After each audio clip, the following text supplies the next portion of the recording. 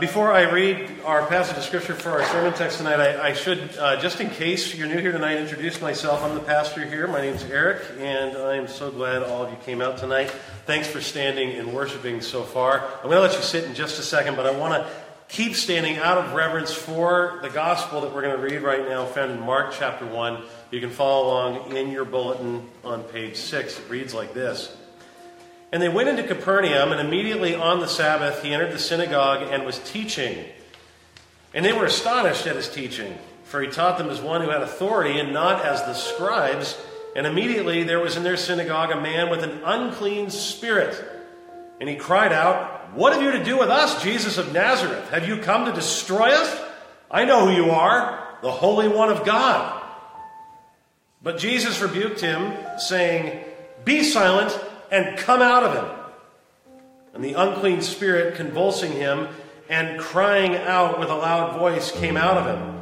And they were all amazed, so that they questioned among themselves, saying, "What is this, a new teaching with authority? He commands even the unclean spirits, and they obey him." And at once his fame spread everywhere throughout all the surrounding region of Galilee. Father, give us ears to hear and eyes to see what your Spirit is saying through this text, we ask. In the name of Christ our Lord, amen. Please be seated.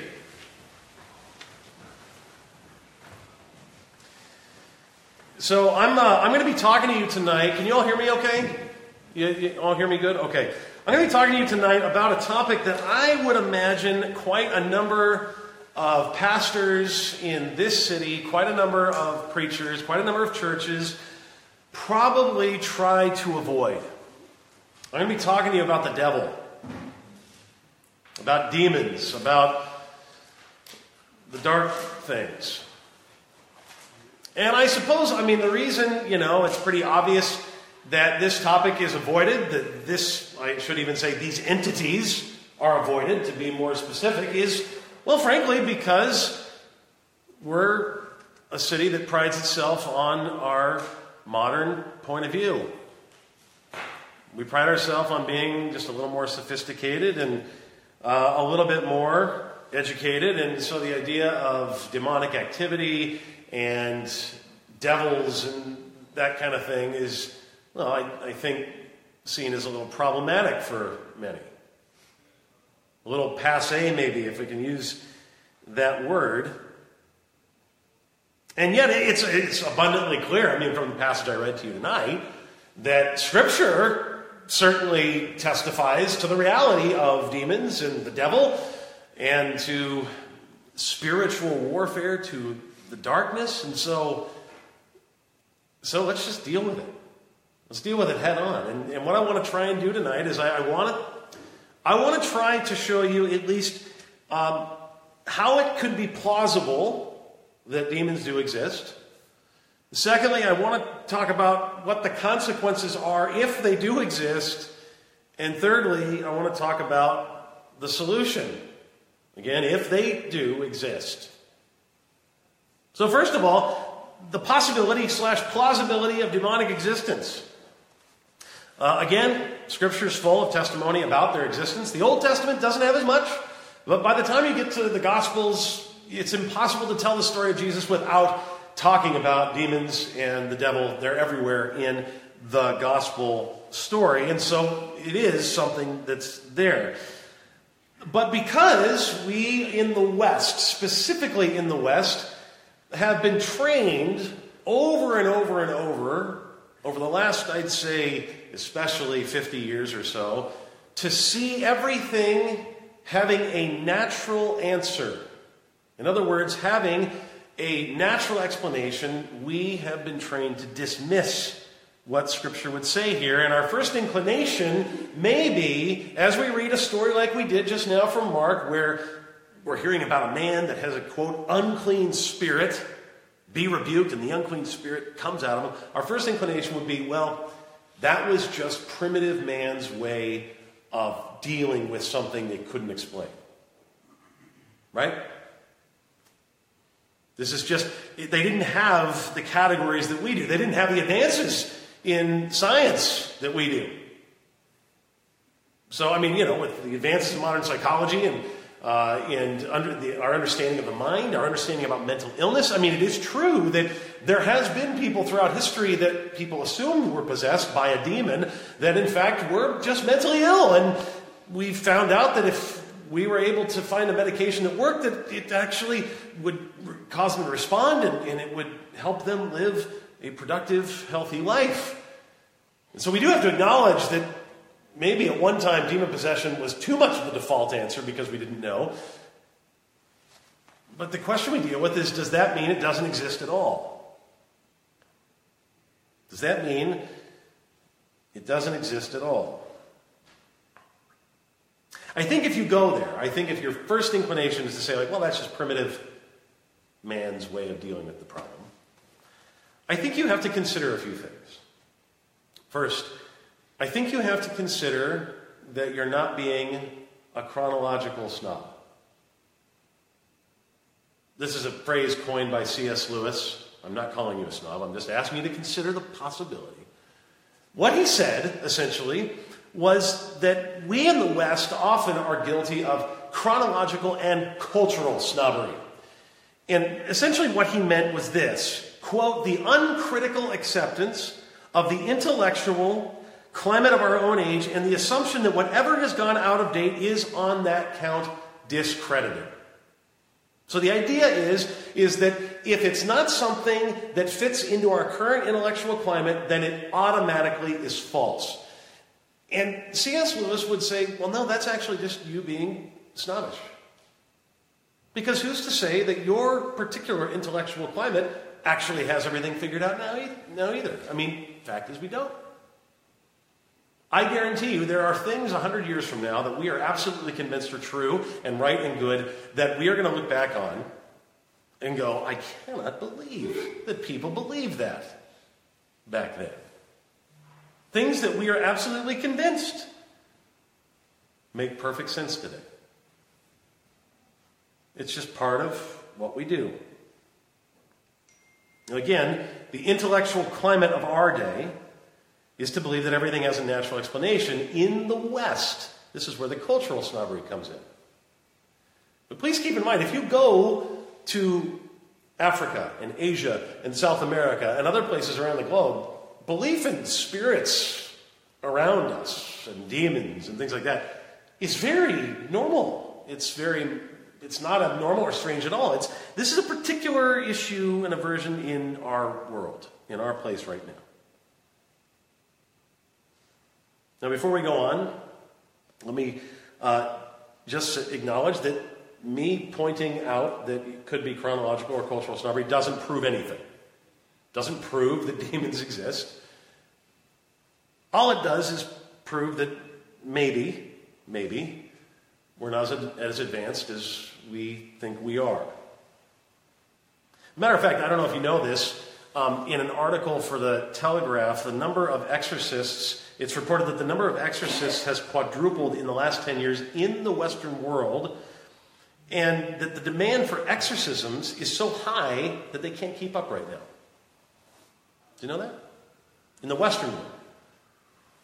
So as advanced as we think we are, what's tending to happen is people are going to all the different systems that are in place to deal with their particular problem, and it's not working, it's not helping, and so they're finally going, maybe it's a spiritual problem. Maybe the reason I am the way I am is because I am possessed. That's happening more and more and more. But that still doesn't prove it. So the skeptical part of your mind goes, well, but is there any evidence? Does anybody actually produce any evidence? Well, I think so, but it is to some degree anecdotal. For example, there's a Yale-trained psychiatrist named Richard Gallagher. He's a doctor, professor of psychiatry actually at Columbia University and New York Medical College. He says there's evidence. In a piece for the Washington Post that he wrote last year about this very issue, he talked about the first time he was brought in to examine someone who claimed they were possessed. And this is what he wrote. I was inclined to skepticism, but my subject's behavior exceeded what I could explain with my training. She could tell some people their secret weaknesses, such as undue pride. She knew how individuals she'd never known had died, including my mother in her fatal case of ovarian cancer. 6 people later vouched to me that during her exorcisms, they heard her speaking multiple languages, including Latin, completely unfamiliar to her outside of her trances. This was not psychosis, this psychiatrist says. It was what I can only describe as paranormal ability. And so I concluded she was possessed. End quote. Dr. Richard Gallagher, Washington Post. Now let me just speak to you, me to you right now. Generally speaking, I am extraordinarily skeptical of stories of exorcisms, of possessions, of demons, and I think generally we should have that posture. I think it's wise for us to not always look for a demon around every corner. I think it's wise for us to assume that in most cases it's not necessarily when somebody's acting up or there's a problem that they're possessed. I think that's unhealthy. And so I'm naturally a skeptic of these things. But I do have experience with this that has led me to believe as well that this is the case. It happened to my wife, Missy, who couldn't be here tonight. It was right after we had started dating. She was a fairly new Christian, and I'm convinced why what I'm about to tell you happened to her is because of that fact, because she was a fairly new Christian.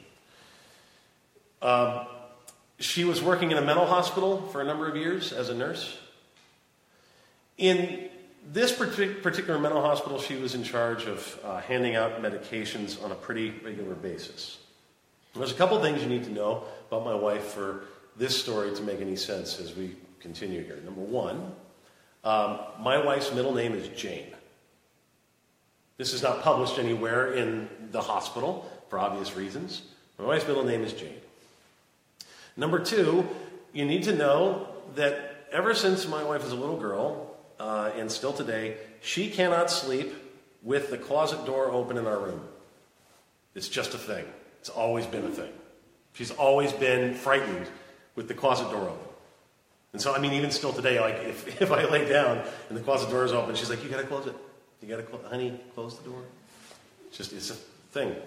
Always been frightened by it. So, she's at work one day and she's handing out medications, and there's a particular patient that's come in that is not, the medication is not doing anything. It's not helping at all for this particular person, and he is absolutely fixated with her. He just won't stop hassling her. And finally, in a moment where she's handing out the medication, he looks at her and says out of the blue, "Hey, Jane, I know you're scared of what's in the closet. It's me."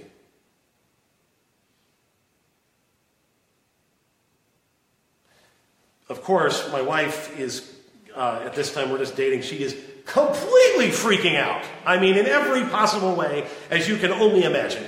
Like, how in the world does he know my middle name? And how does he know about the closet? And she, literally, that's her exact words as she calls me 5 minutes later. What is going on? How does he know my middle name? And how does he know about the closet?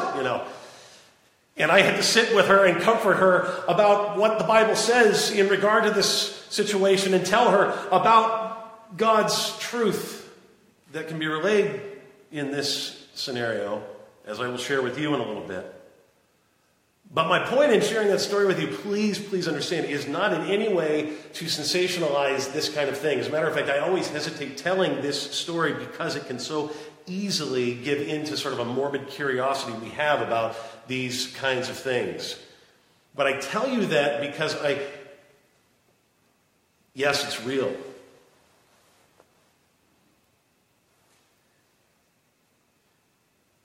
And that means the consequences of this, if demons are real, is it's vast. I mean, it changes everything, right? I mean, it means that the world that we think we have control of,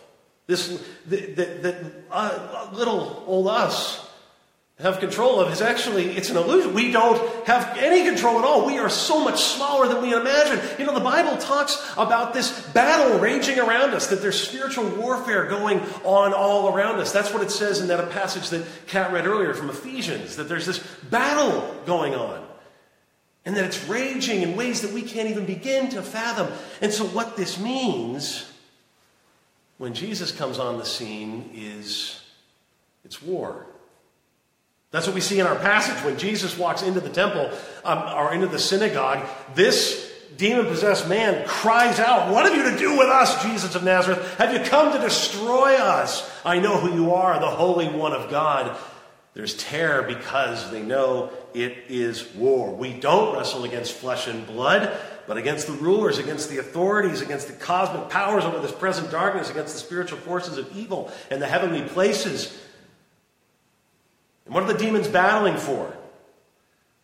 The same thing the devil has always battled for from the very beginning: to tempt you, to deceive you, to lead you to despair, to destroy you, to draw you away from God, to get you to doubt that God is good to you, loves you, and cares for you. That's what it is. It's always been his MO. He's never changed. He's sort of predictable. This is what he does. He did this with our first parents. It's always this story. And he plays on our fundamental human conceit that we think we're in control. If you ever fall into that trap, and we all do, like every day, of thinking that we're in more control than we are, do yourself a favor. If you can, find a grain of sand. Not so easy here. But you can find it. Find a grain of sand and look up into space and put that grain of sand in the way of your vision as you look into space. When you do that, that little speck that's in your line of sight, do you know what that little speck is covering? Physicists will tell us it's literally covering thousands of galaxies. Just that little speck. And tens of millions of stars. The reality that we are not living in a world that is dictated by little old us, but in fact is raging with spiritual battle everywhere around us, should humble us. I think C.S. Lewis said it well. He said there's two equal and opposite errors about the way people deal with this reality. The one is to just ignore it or to pretend as if none of this exists. But then there's another side in which people become sort of obsessed with it and fascinated with it and dig into it, and it becomes almost like the occult. And he says this really nice line at the end of his during his introduction to his book, The Screwtape Letters, which is a wonderful book if you haven't read it. He says, the demons themselves are equally pleased by both errors and hail a materialist or a magician with the same delight. So whether we choose to ignore it and just say, no, it's just matter. Matter is all there is. Or whether we choose to indulge it. Magic. We need to avoid both those errors and just humbly admit there's something we can't understand going on around us. And that leads to my last point, the solution to demonic existence. We'd like to believe that we can fight this problem off ourselves. We have movies that, show people able to find some sort of weapon that can ward off the spiritual battles out there.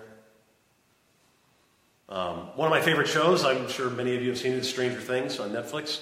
I mean, that show is essentially all about this battle, right? I mean, it's all about this demon-like figures, the Demogorgon, that are crossing over from what is basically a hell, the upside down, into our world. And somehow these kids are able to fight off this demonic figure. And we like to believe that we could do this, but in reality, we're not up to the task.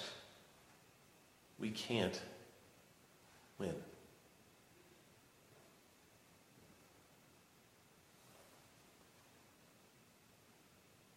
The solution for the spiritual problem of this world, individually and corporately,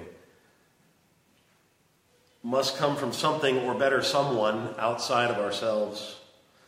Someone who cares enough about us to let us to let us not be overcome by these monsters. Someone who knows how to defeat them, who can defeat them just with a word.